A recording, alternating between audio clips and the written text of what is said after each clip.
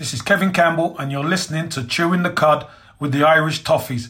Come on, you Blues! Welcome along, folks, to the next episode of Chewing the Cud.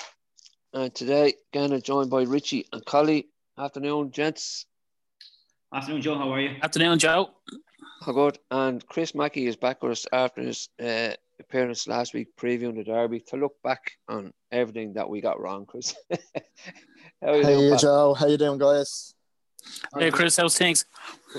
Good to be back. Yeah, what actually an old-style Derby. Blood, guts, thunder. I think, Rich, the only difference in this Derby to recent ones is we got goals. Well, I suppose, yeah, we got goals. For me, it was an absolute roller coaster. I tell you, I was absolutely shattered after it, mentally, physically. I had to take a break. Like I was wrecked. To be honest, I thought we were poor. Started very slow, whether it was due to tired legs after the international break or whatever. And bar 15, 20 minute spell at the start of the second half, where we showed, I suppose we started to get on top then. But we did show great character, great resilience, and grew into the game. So I suppose that's a really big positive that we were able to come back from being behind twice as well. So there is some positives in it. But for me, I didn't think that we were great on the day. Yeah, I agree, Collie. I think that was one of our poorest performances this season. Even though we'd have taken a point beforehand, but I thought there were so many players. We'll get into individual players in a minute. There's so many players just didn't turn up. Oh, Joe, without a shadow of a doubt, that's the worst game we've had this season. With the players on the pitch. I agree with Richie, though. At least we know the mentality to come back twice against them. But the match that you want them to be up and running for, they just unfortunately weren't. And I do believe a lot of the players coming back late from internationals had a huge bearing on the game for us, and not really for them. But I'm sure we'll go into that later on in the podcast. But no, definitely our worst performance of the season for me. I know we said last week, Chris, we just wanted us to turn up and get them. I know we get them a game, but I looking back and I'd expected more. Like I said it again, there's 3 or 4 players just poor on today. We discussed, Joe, on the previous pod what kind of bearing the international break was. We had all the momentum and we were fairly bigged up. This would be the time we'll beat them. Is it a good time to play them after getting, the hiding by Villa? They were looking to bounce back and with a break our momentum, and the players, as Collie touched on, going away, taking the incidents out of the game first for a second. I was disappointed. We started very slow. Liverpool, they came out, did a point to prove. Getting the early goal, I think, knocked us a bit. But I was hoping we'd throw a bit more on the ball, Joe. It was a lot of backs to the wall. Look, take nothing away from them. They were excellent. They pressed high. They switched play very quick. We weren't able to live with them for the first half anyway. But after the previous games, albeit against lesser opposition, we were a lot more capable of being in a bit more control on the ball and technically than I think we showed. I think Collie is right in regards to the players. It probably affected us more having Richarlison, James and Mina away. Getting back Thursday afternoon and rocking up for training Friday morning for an early kickoff, whereas Liverpool had, Salah wasn't away, Egypt had no games, Mane, Thiago were isolating, so you could see they came fresh out of the blocks. Having Henderson back for them as well, he just, he's not a bit massive name, but he just makes them tick. He adds a bit of composure to their midfield, and I think it benefited them a lot more. The break, second half, yeah, look, we were a bit more in the game second half. We showed a bit more on the ball, created a few chances. Richarlison went off the post. Obviously, that would have been a different game if we had got ourselves ahead. But the way we game ended, you have to be happy myself and Collie actually called the 2-2, didn't we, Collie? I think we did, Chris, yeah. But look, you have to be pleased considering we were behind twice, and you know, in other seasons we could have been beat 3 or 4, Joe, as we have been, you know. So they should carry that bit of momentum with them, you know. They are, look, we don't like them, but I mean, Liverpool have lost 5 league games in 2 years. They won the league. They've only won the Champions League the season before. You know, that's their 5 years under Klopp there. So, although, you know, it comes natural to them. Their style of play, their pressing game, their, you know, their little triangles, their, you know, all these little patches of play comes natural to them. Whereas us, it's still only a new team, more or less, new manager. So we were at a disadvantage in terms of preparing there compared to them. So, look, you have to be content, Joe. I'm happy enough for the point, but I just think just that nagging thing that we didn't really play to our best, Rich. That's the killer punch for me, that we didn't play as good as we have been. I know, listen, getting into the game itself, Chris said, like, they came out of the blocks. There's a couple of, actually, we're going to get into the major point later on, but there was a couple of actually hard tackles by Van Dijk early on. One, especially on James, which subsequently has put him out of the match against Southampton, but we just didn't get going early. And then the goals kind of set us back as well as waking us up. Yeah, and I suppose it just showed that they were, right from the off, that they were up and they were ready for it. Whether it's, you can put it down to whatever, that's just the way it panned out. I suppose you could see, even in one of the first balls just before their goal, Richarlison wasn't pressing and we weren't putting pressure on him and just giving him the space where they were able to pick their passes through the lines and you know, they switched to play too easy. You know, we were very narrow then in the middle as well, and the whole thing opened up for them. And I suppose we needed, I wouldn't say we needed, but the goal did kind of snap us around a small bit, and then the incidents afterwards. And it wasn't until then that we kind of realised that we were in a game and we could have been out of it, you know, only for a bit of luck, like. But yeah, they're a very slow start, and I felt kind of the whole midfield were outplayed throughout the whole lot. We really got done there. They just didn't give us time to settle on it, you know. Alan grew into it as the game went on, but I thought the Cora and Gomez weren't at their best on the day. But look, I suppose you're going to have days like that. You just hope that we can kind of pick ourselves up and that we will gain some bit of momentum from it, seeing as we got a result kind of from the jaws of defeat, that we managed to kind of get a draw out of it. So, yeah. I think, Collie, as well, that's a great point by Richie, that our midfield this season has been just out of this world. But on Saturday, they just weren't. They just didn't. The four of them, I have to say, right across the midfield, the four of them were very poor. Yeah, Joe, just before I answer that, I want to highlight that Klopp's 11 that he sent out was probably the strongest 11 he's ever sent out against us. Because I looked over the last couple of seasons and the team that he's put out. So, yeah, that was Liverpool's strongest team as such. And the only player that didn't perform for them, in my mind, was Firmino. And like our players are away, he only came back Thursday morning as well. So I think our international players that got back late, that had a huge bearing on the team. But just going in relation to our midfield, I thought Gomez was very, very poor, Joe, all game. I thought he was has me good this season, to be honest. No, I definitely don't think so. And I put up on the WhatsApp group, but I don't think Gomez starts this Sunday. He seems to be, obviously he's had the horrific injury, Joe, but I don't think he's ever got back to pre-injury Gomez. I thought on Sunday he was a couple of paces off. Decore didn't play well either. Now I thought, as Richie rightly said, Alan grew into the game. And in the second half, I thought Alan done really, really well for us. But I think we lost the battle, certainly in the first half in the midfield. But again,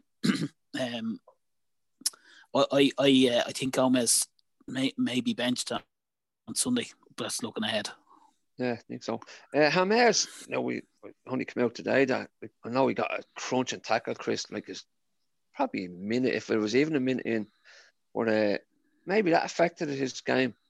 I know like, he still sprayed a couple of great passes around, but he wasn't as influential as he has been.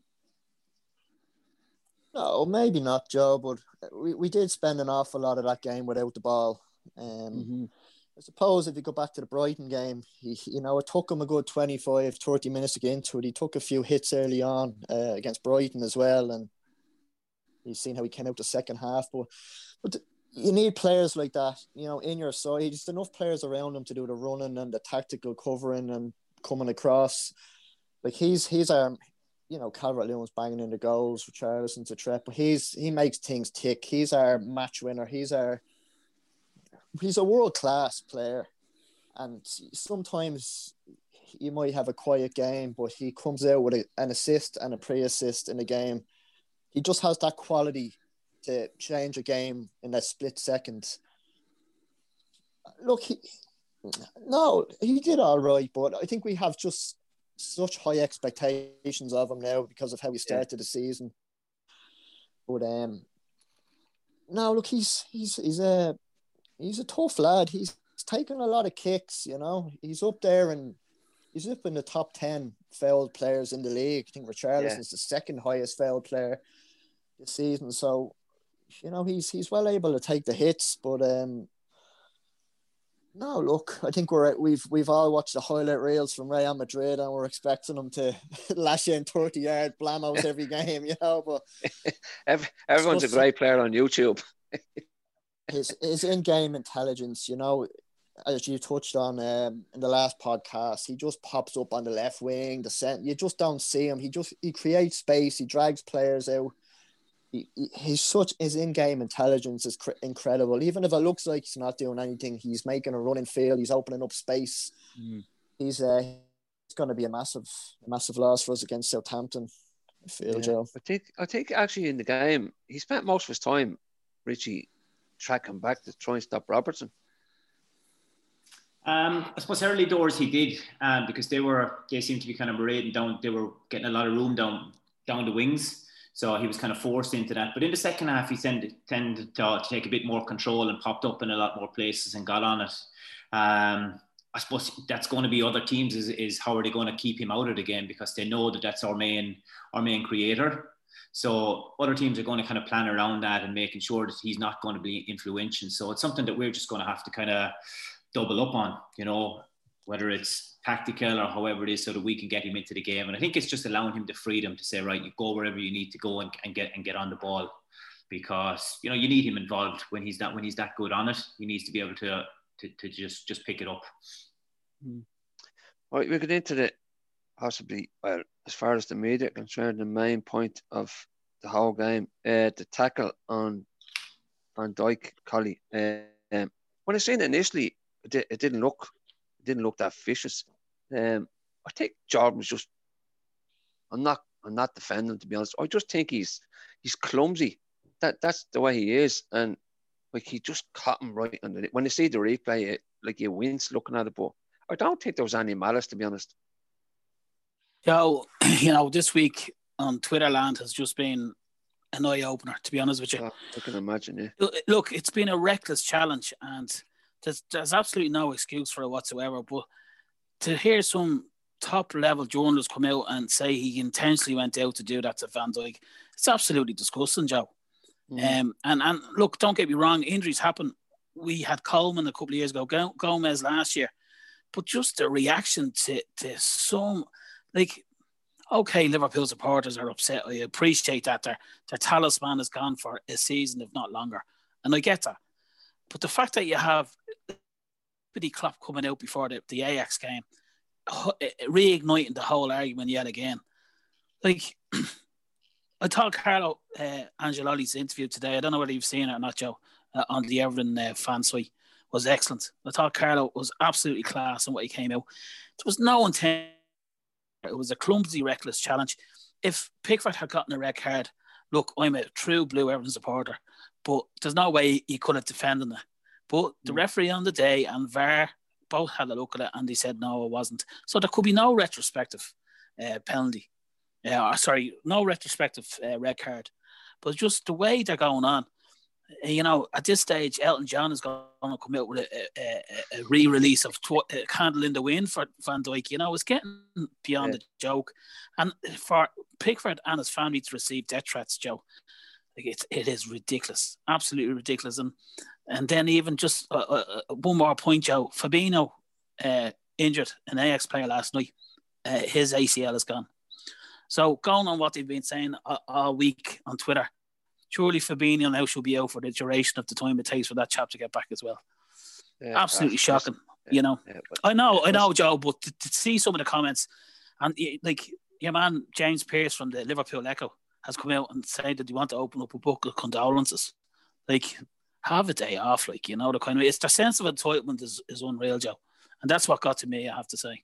It's not, to be honest to me, it's not a surprise for them, Chris. They're just an absolute law unto themselves.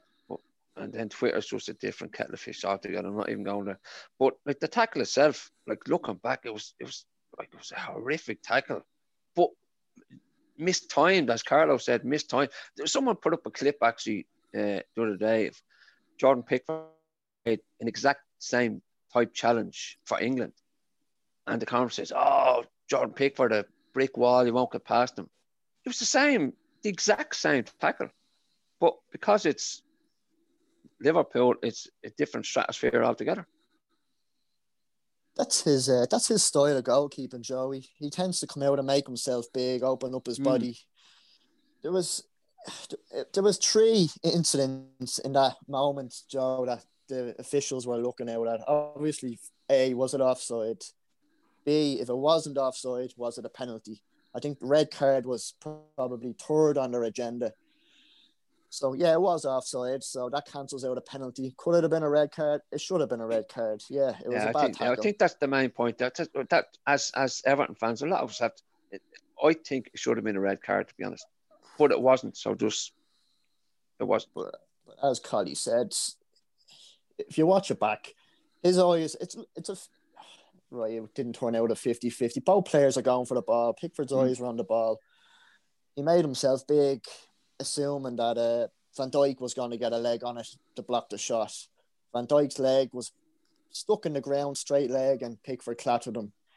Yes, it should have been a penalty, but look, VAR looked at it, and the problem we all know with VAR is every official has their own interpretation of every incident. So that leads to inconsistencies. You know, another fourth official on another day, or, you know, referee would have given a red card and a penalty. But as you said, there was no malice in it. That's his style. You know, he went for the ball, and Collie summed it up fantastically there with people like Graham Souness and Mark Bosnich, ex-players coming out just saying, comparing to Roy Keane's tackle on Haaland years ago when he intentionally went out to end his career. Yeah. Like, it's just, especially in a day, Joe, where, you know, football and the Premier League and the FA, they're all about mental health and equality. You know, everybody matters, and, you know, respect campaigns and that. And to be, you know, Pickford is getting, his wife is getting terrible abuse on, you know, his social media platforms, and, you know, it's inciting trouble between the sets of supporters and the clubs. It's just inciting hostility, which it is unnecessary. You know, as Collie said, you understand he's one of their major players. You know, Rodriguez is missing Southampton, and I don't think he'll sleep tonight because, you know, it's that bad, but you can understand him. He's one of their most important players. But look, I mean, it has to be said, they've had relatively good luck with injuries the past season or two with their main players. You know, Van Dijk, Salah, Mane, Henderson, they all touched 45 appearances in all competitions for Liverpool last year, which is the core of their side. You know, it happens to every other. We've had it. Colm broke his leg. Gomez broke his ankle. You can go back as long as you want. Before the 2009 Cup final, we lost Arteta, Jagielka, Yakubu before the FA Cup final. It's just, it's part of football. I'll go all the way back to Southall breaking his ankle in Lansdowne Road. Cost us the league and the cup that year. But anyway, only Liverpool are allowed to talk about history, not anyone else. But just on VAR, Richie, I have to say, Chris said there, VAR is supposed to rule out all these inconsistencies. But like Chris said, VAR now is just becoming another referee's opinion.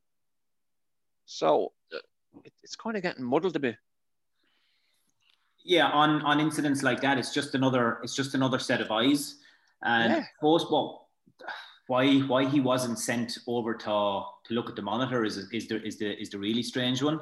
But I don't know whether it was just the case that, like you said, that there was 3 incidents that he was looking for the offside, then they were looking to see if it was a penalty, and then they were looking at the tackle, and was there just too much going on that it got kind of, but hardly. I mean, look at the level that we're at.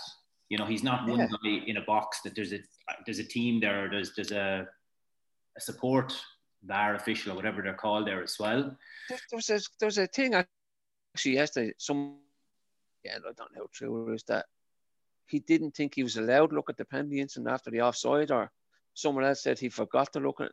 Like, I mean, you don't. I mean, there's so much. Incidentally, that VAR referee, that official, has been dropped from the refereeing panel and everything this weekend. So obviously slapping him on the wrist, and he's getting the fallout for it. But we just don't want, like we all said as well, when Michael Oliver he's one of the better referees out there at the moment. So I don't see how someone miles away can have a better view than him. And like you said, Rich, just go off to the monitor, have a look. Yeah, I mean, with the likes of the offside, and the same with the offside later on, for me, they're cut and dry. It's black and white. You're either on or you're off. When it's done by a computer program, there's no opinion in it as such. It's not a case of... Similar to Hawkeye. Yeah, it is. Tennis. Yeah. You know, there's no bending of the lines, or there's no kind of different views on it. It is what it is. Whether we agree with the rule or not, that's what they've decided, and that's how it is. So I don't argue those points, even though, yes, they were really close, and they're really kind of, because we're used to seeing rules kind of on a bit more lenient, but they are what they are, and they're going to affect everybody throughout the course of the same. It's not as if it's a different rule. So those ones aside, but for the incidents like I suppose we alluded to with the handballs only a week or two ago, and it's a similar incident now with a tackle, because it's just an opinion. And as Chris said, if there was someone else in the box, there's a fair chance that it's another decision. But I don't know, from the fallout of it, there's so much talk that you don't even know what's been true, because you kind of want the refs to come out and say, this is what we did, this is why we did it, and just kind of put incidents like this to bed, so that it rules out this trial by media that's been going on for the last week, because it's given Sky, it's given all these platforms just clickbait, because they are a popular club, so they have numbers that'll click in, that'll kind of jump on it, and that's what pays them. That every time that there's an article there and there's something on it, and that they can fire all this stuff at it, it's easy to make somebody else the villain. And that's all it is. It's trial by media, and it's sick to be honest, when you look at it, when there's, you know, as I said, Pickford's family is involved. He's been getting death threats. Richarlison is getting racially abused. You know, it's sick to me, to be honest. Yeah. It's not sad though that we're just talking about VAR all the time, not just with everything, but through the whole Premiership programme. VAR seems to be the repeating theme amongst Match of the Day or Sky, whatever you're watching the games on, and the commentators are all the time speaking about VAR. I understand that, obviously, as you said yourself, Joe, they brought it in to try and help the referees, but it clearly isn't working. You know, the kind of way. Now, look, we gained advantage to it at the weekend, but something needs to be done. Before, VAR owes us absolutely nothing. So, but it's controversy sells. Yeah, I think VAR was brought in to like stamp out these contentious decisions, but it's actually become more contentious than any decisions at all. But so we get into the offside. Actually, the rules are if any part of your body is offside, you're offside. It's simple, Chris. It's not. It's just a line. That even if your toe or whatever. I think there was one earlier in the season. Olivier Giroud was given offside. His ear or the side of his head was ahead of someone else's head, and it was ruled out. So, listen, like Rich said, the rule is there. If you're offside, you're offside, and Mr. Mane's elbow was ahead of Mina's arse, so offside is offside. But I don't know what your thoughts on VAR are, Chris, but it's just controversy after controversy. Yeah, it's still, it is a case of all the officials are going to interpret every incident differently, you know. Mm-hmm. But in terms of the offsides, it's got so technical that if you're 5% offside, you're offside. There's no, the rules have been changed that many times, Joe, whereas before it used to be your hand could be offside because you can't score with your hand. So it doesn't, you're only if it's a part of your body which you can score with is offside. But now, I think like Harry Kane's toe was ruled offside, wasn't it, last season? And an elbow, a shoulder. It's the rules that need changing. The handball rule as well. I know we got lucky at Palace there with a handball, and Palace got one at United, or United got one against Brighton in the last minute.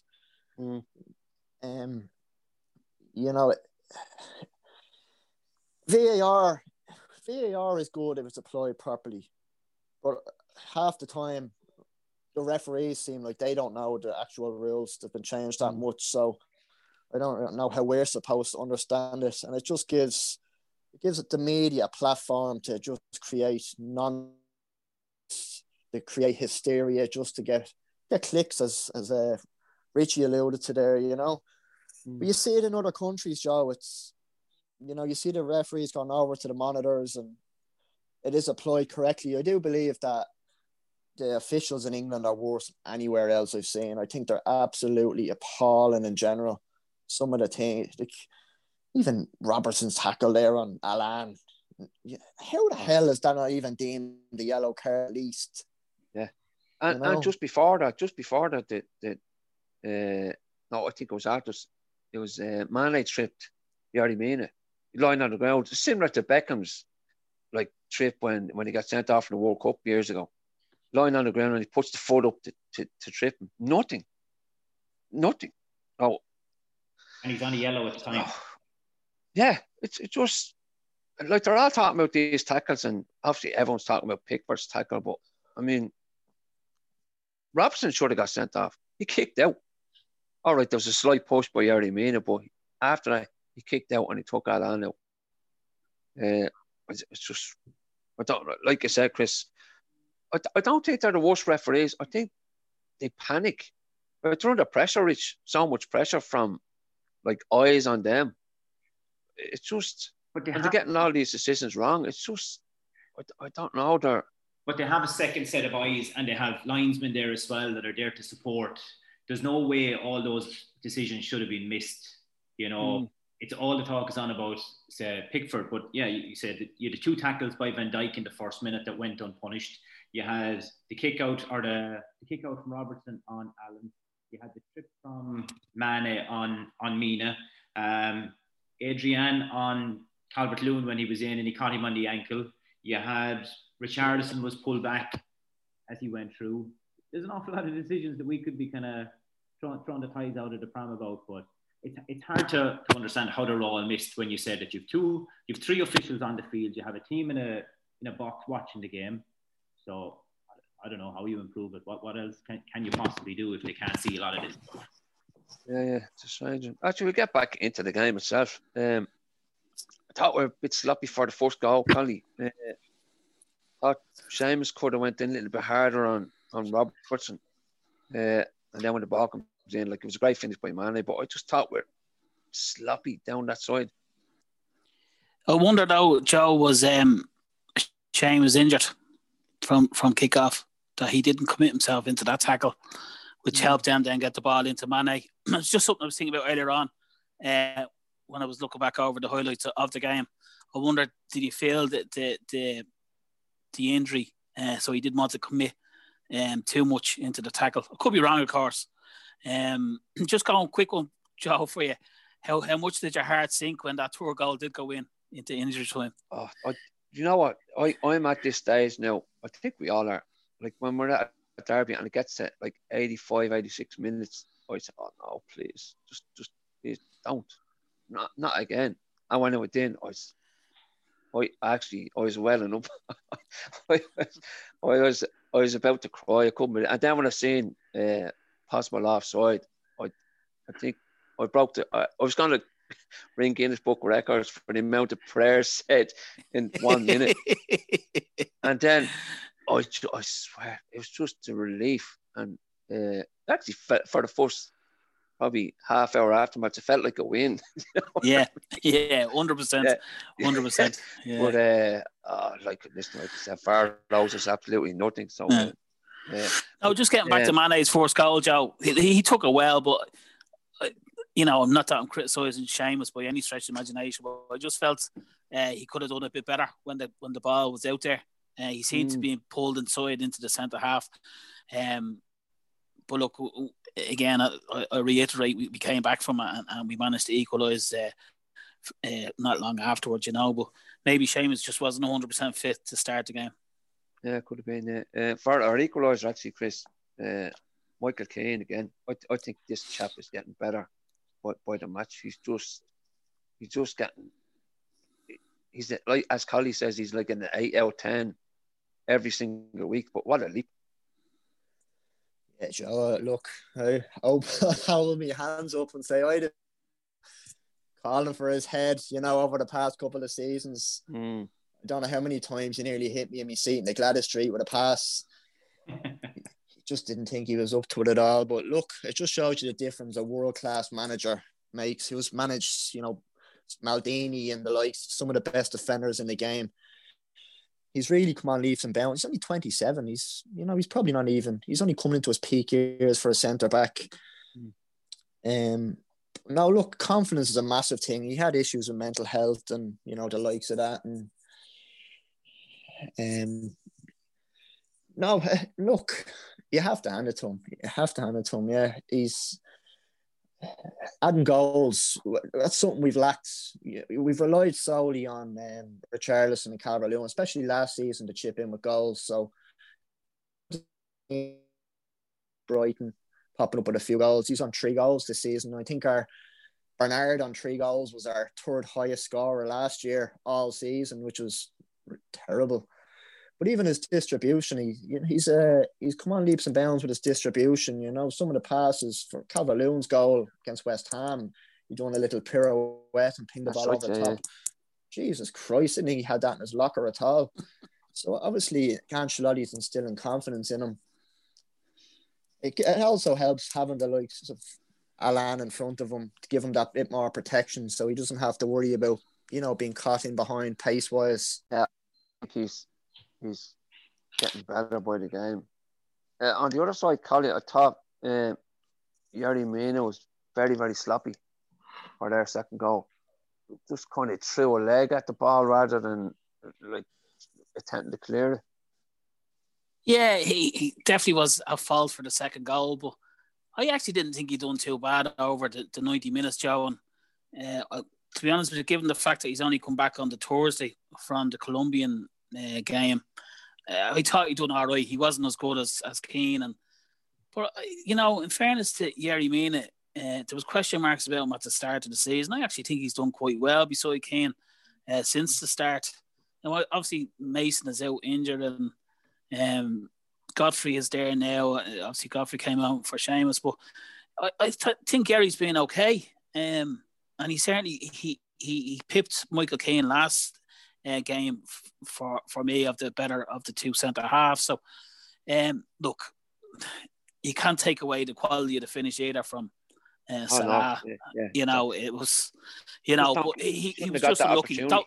Don't give him that, exactly, Joe. Don't give him the chance to do that. But no, look, he'll hold his hand up. It was his fault for the second, but overall, I thought he was okay.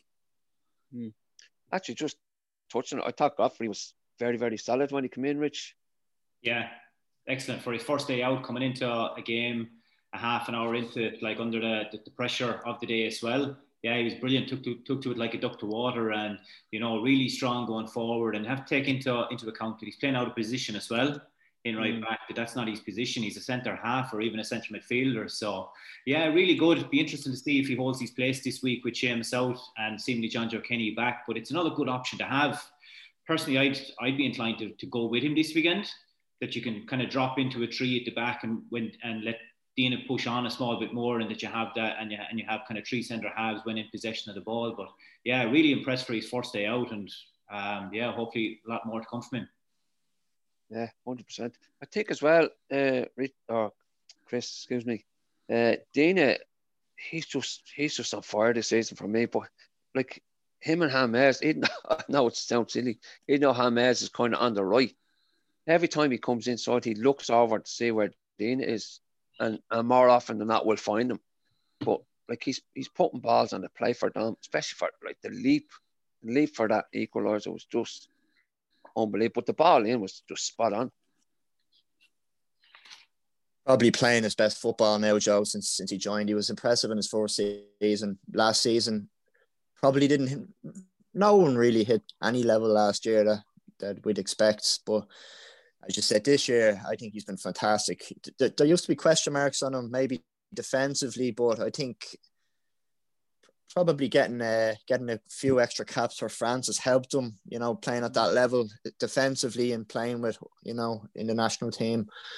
But his technical ability is reading of the game and his understanding, as you said, with James, he just knows where to be.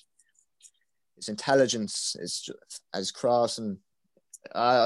He's just so consistent that he's hit a standard which we expect from him now. He's at least a 7 out of 10 every week, and we've actually been playing so well that other players have grabbed the the man of the match accolades, but I think he's been excellent. Please God, now we can be consistent at that level and get a bit of luck with his fitness, injury free, because he's a massively important piece to the puzzle to how we play and how we set up. But as you mentioned there, that the ball in for Calvert-Lewin was just, considering the ball, it was rolling, it wasn't a dead ball, rolling, and he just wrapped his foot around the pinpoint. Fantastic, and it went fairly under the radar with, as you said, everything that went on in the game. Yeah, everything gets talked about more than like the goals itself. Like for instance, Colin, Match of the Day, I watched it actually on Sunday morning, and the analysis, they only showed one of the goals, which for me I thought was just ridiculous. I mean, but that's Mr. Shearer and co. But Dom again, this chap, I don't know what's happened to him, but his confidence is just on another planet. Yeah, he's special, Joe, and I think he's proven an awful lot of people wrong, and that's a lot of people in their own fan base. Just in relation to Dina, I don't know whether you caught, there was an article or an interview by Clippity, and he said that on the touchline, I think Ferguson said it to Carlo, or someone shouted at Carlo, as soon as Dina put the ball in, here's our second goal, and bang, Dominic.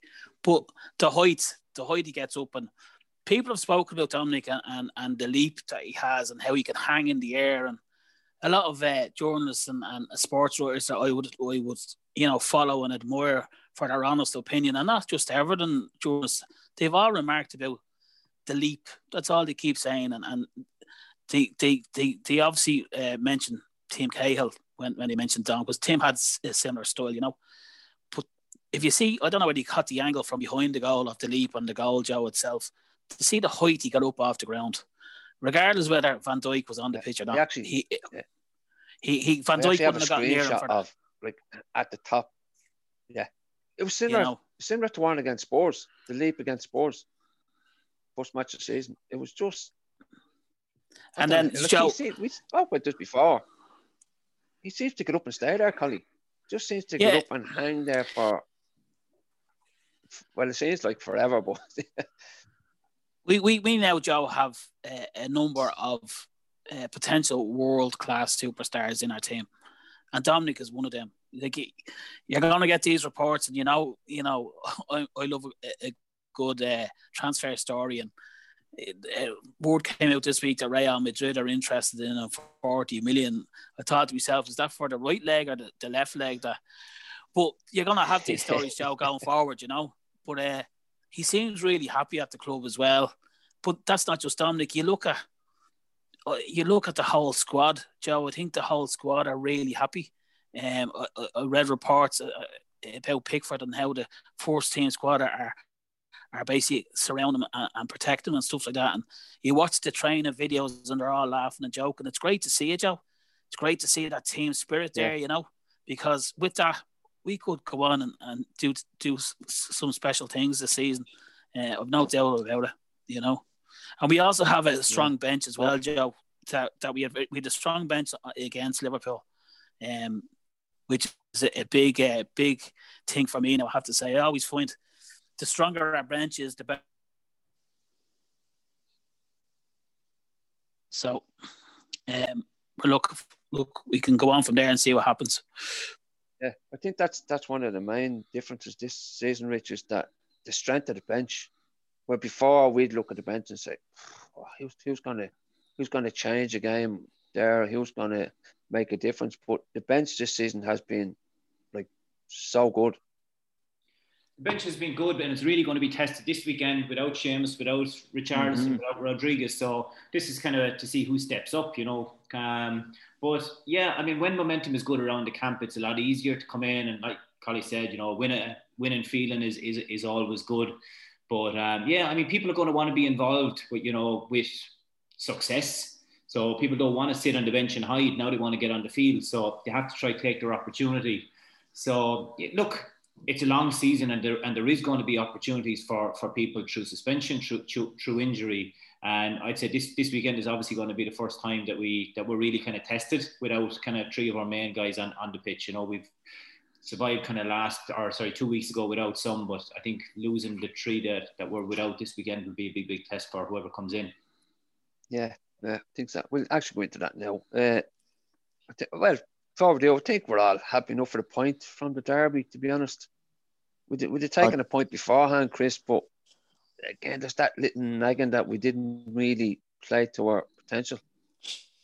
Yeah, of course, but we were behind twice against them as well, which it's great. We spoke a lot about mentality, pre-game. Have we got the mentality? Be the psychological block, inferiority complex. When they scored after 2 minutes, I thought, game's done, we're finished. And again, when Salah scores, that's it, be 3 or 4 now. I'm still in that negative mentality, but it's good to see the players, and of course it goes down to the manager, the man management and the team spirit to instill this belief and confidence in them, and it comes with winning games. But we would have been beat by, we have been beat by 5 against them last year, so it's a massive positive that we didn't show what we're capable of on the ball, and that's down to the quality opposition. We're not going to come up against a team as good as them. Them, Man City, maybe. You're not going to be playing players of that caliber every week.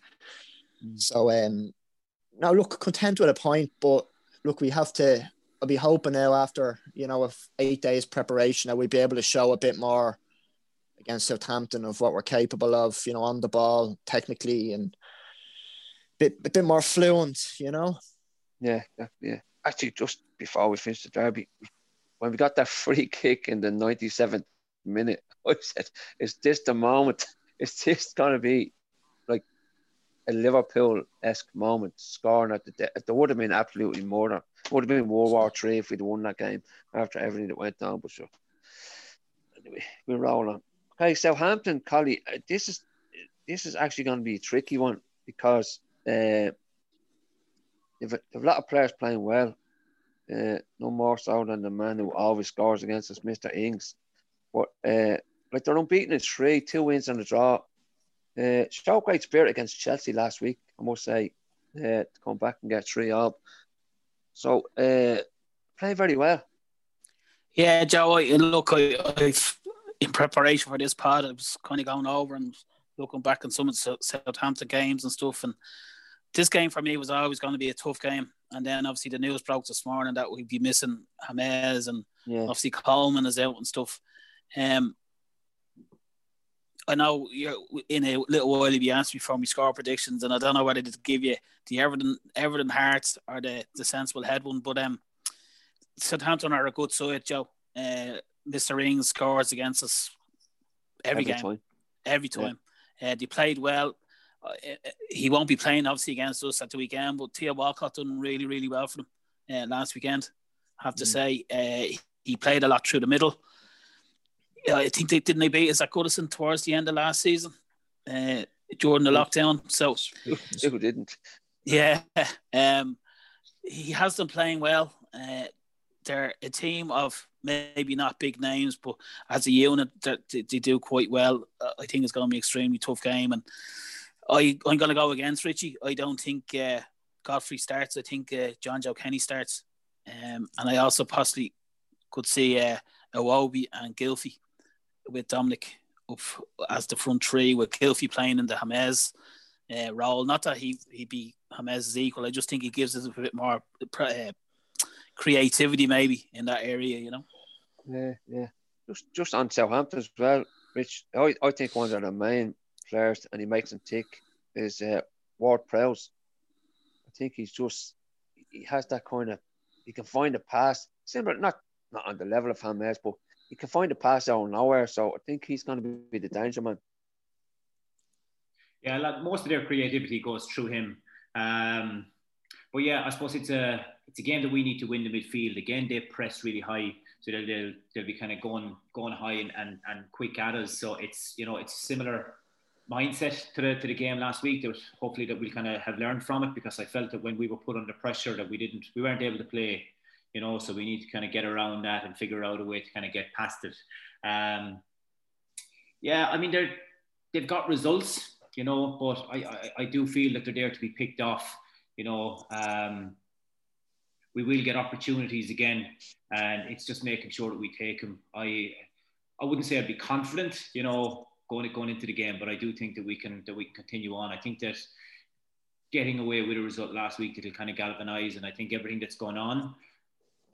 As I spoke kind of last week, mentioned that it's just a game, and I think that we've kind of shown, we didn't kind of bite back to the media and start kind of defending ourselves. We quietly went about our business, kind of preparing for a game this weekend, and I was kind of happy to see it not to be getting kind of let them say what they have to say.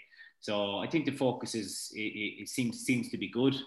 Carlo's comments today, and I think that's a lot of it. It's galvanizing the camp, and we should be better on paper. Like, we should be better. So it's about kind of, I suppose Chris said, that mentality thing, and it's about imposing that on the pitch and letting them know that we're a better side and going out and beating them. But yeah, I think we will. I think that's spot on, Chris. The confidence that's gone through this, not just the team, the whole squad. It just, we don't feel like we're going to get beaten no matter where we go. Yeah, well, we hope that's the case, Joe. Southampton tends to not be a happy hunting ground for us historically.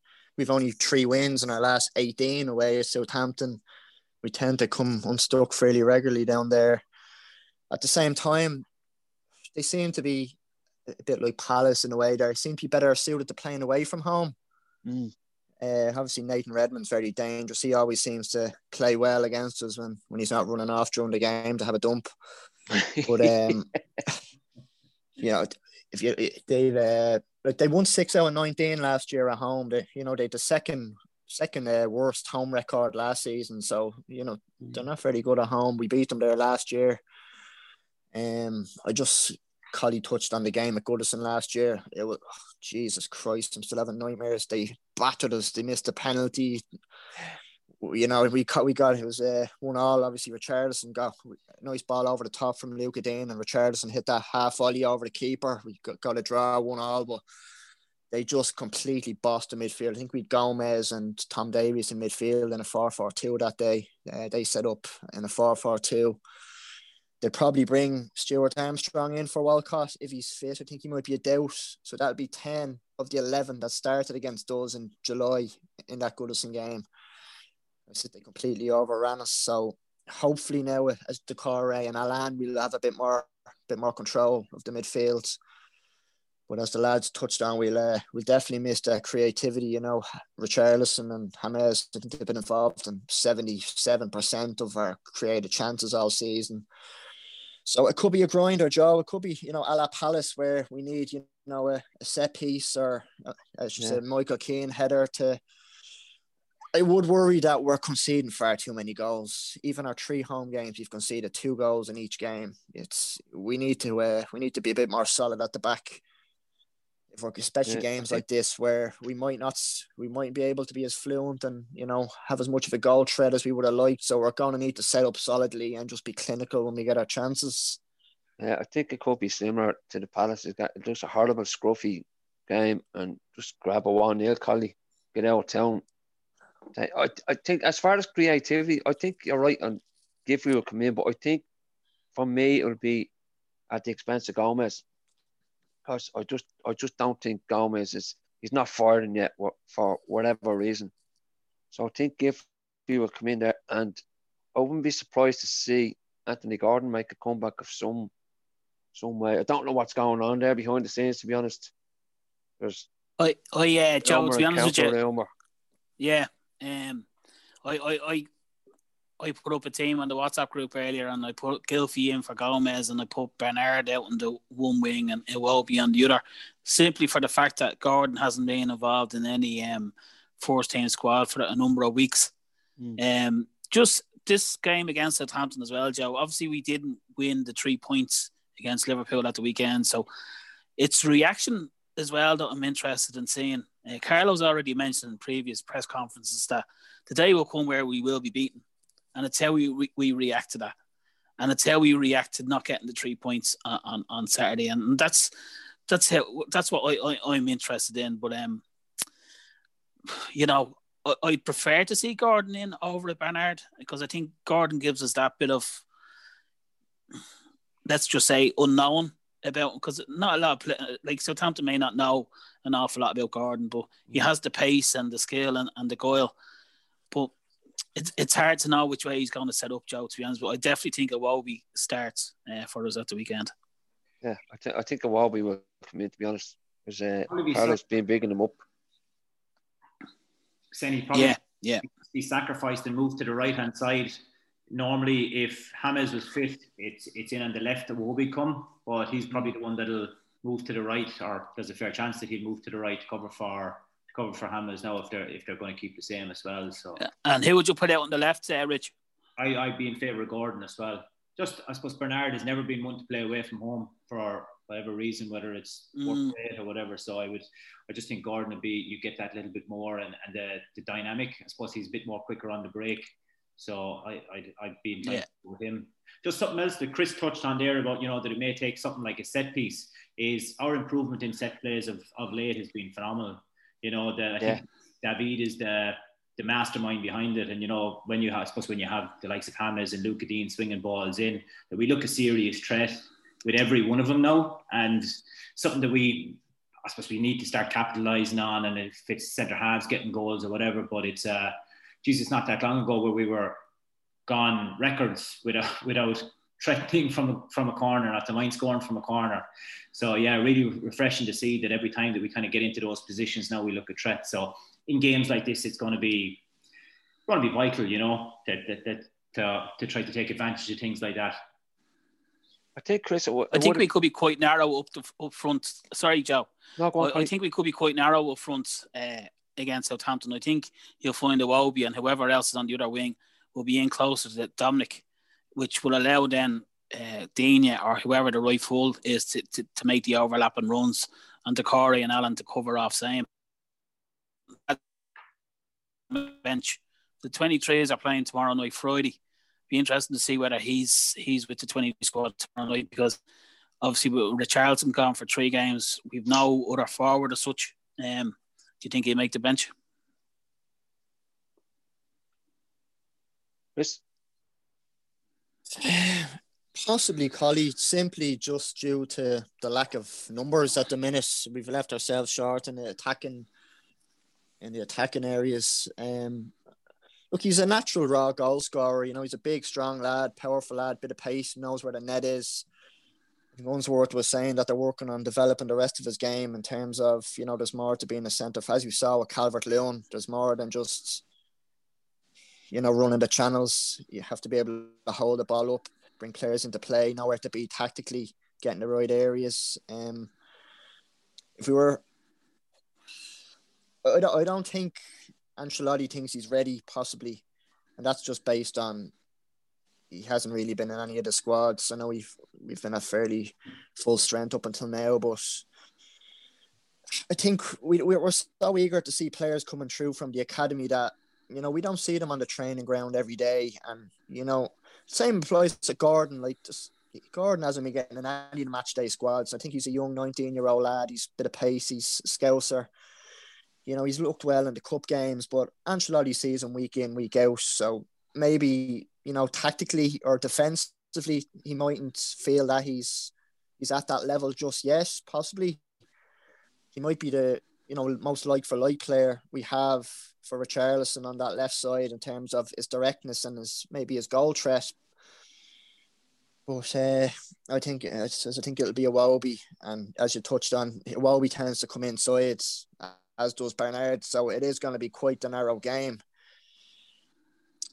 But no, I don't know. I don't think so. I think we've an abundance of...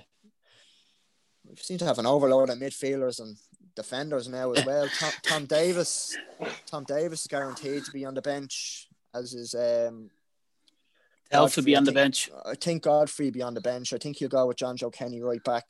Yeah. Simply because the overall balance of the team, you don't want to be playing players out of position. I think the balance is important. We've seen it the last few seasons playing players out of position, and it's hard to get the rhythm going in terms of being fluent with your passing game. And that Kenny, he has been out with Schalke for a full season, so he does have the experience, although he's, in my opinion, fairly limited. But he's not a bad player to bring in on the odd game here or there. I went way off your point there, but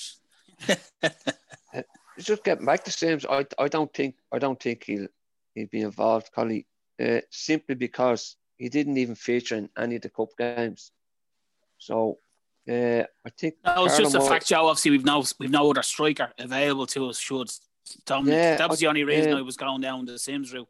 Yeah, I don't think Toaston is back fit yet. So no, I think, like Chris touched on as well, we're all very eager to see someone else come through from the academy. I just don't think he's ready, to be honest. That's just my opinion, but I think he's probably a season away from being in around the first team in the league situation anyway. Yeah, okay. That's just for me. Seems that we're kind of at a stage where, whatever team is put out, that we'll all be fairly happy because we all trust the manager, which is a first, because normally, you're waiting for 2 o'clock for a 3 o'clock kickoff, the team to go in, and straight away there's moans and groans about this. Whereas now, most people are on the same page. So, if Carlo trusts him, so be it. Let him in, and who are we to, So it's something that I've stopped worrying about as much as who selected in what position, because I just buying into everything that's been done. Yeah, I think that's spot on, Richie. There's usually more talk between 2 and 3 than there is between 3 and 5. So it's just, listen, that's the life of an Evertonian. It's just nuts. But I think we touched on it earlier. I think the strength of the squad now is a big factor. So I think, to be honest, going into we're not going to be afraid of them. But I'd be very, very confident that we can get something down there. So we'll go into predictions. And I'll kick off. I'll go 2-1 Everton. With Dom to get the 2 of them. Keep that run going. Rich? Me, I was actually going to go 2-1 as well. I can't see us keeping a clean sheet, and I just think that we should have enough to win it. So I'll stay on the 2-1. And I go Calvert-Lewin and one of the centre halves to pop up again. I think that's as well, Collie. And Chris touched on it earlier. We're kind of struggling to keep clean sheets. I know there's been a few mistakes, which we alluded to, Pickford or whatever, but clean sheets seems to be a problem. Yeah, but that seems to be the team throughout the league, Joe. There's not many teams. Yeah, exactly. Yeah, it's true. Keeping clean sheets. So, yeah, exactly. Yeah, so it wouldn't. It's something that doesn't necessarily worry me too much. But it does mean us having to outscore the opposition. But you look for my prediction now, Joe, is it? Yeah. All right, put me Everton hat on for this one, Joe. It's never off. I got to 2-2 last week. This game is going to be a really, really tough game. But I'm going to go for a 3-2 win by Everton. And I'm going to go for Iwobi to score one of the goals. I'm going to record it. And I think we get a VAR decision against us. He has been playing. He has been playing well. He's kind of getting better by the month, shall we say? By 3-2, Collie. Chris, prediction. I can see another 2-2, Joe. I don't think we'll keep a clean sheet. Ings is going to score against us, isn't he? So I can see Decore getting his first goal, and I think we'll get a penalty. Oh, penalty forever. A VAR decision for us, Chris. Just a penalty. Yeah, you're confident I have this. Our friend VAR. We got it. We got it right last week, Collie. We should just try and jinx it again. Say, 3-0. We're gonna hope for the best. All right, lads. Relax there. It's their week, Richie. Don't mind them. We'll have to have a look at that prediction table, by the way. I think I'm miles ahead, but we need that for another week. Joe, just before we go, I don't know whether you heard about the ladies' team. They played Brighton at the weekend, 2-2. It ended up. Yeah. But Brighton had the same player booked twice, yellow card, and wasn't sent off. What? Yeah. The FA are looking into it. The same player was booked, and the fourth official said it to the referee, and the referee said no. And it was only until after the game that they realised that the same player was booked twice. Just on that, do they use female officials in the Women's League? No, I think it's a mixture of both, Joe. Okay.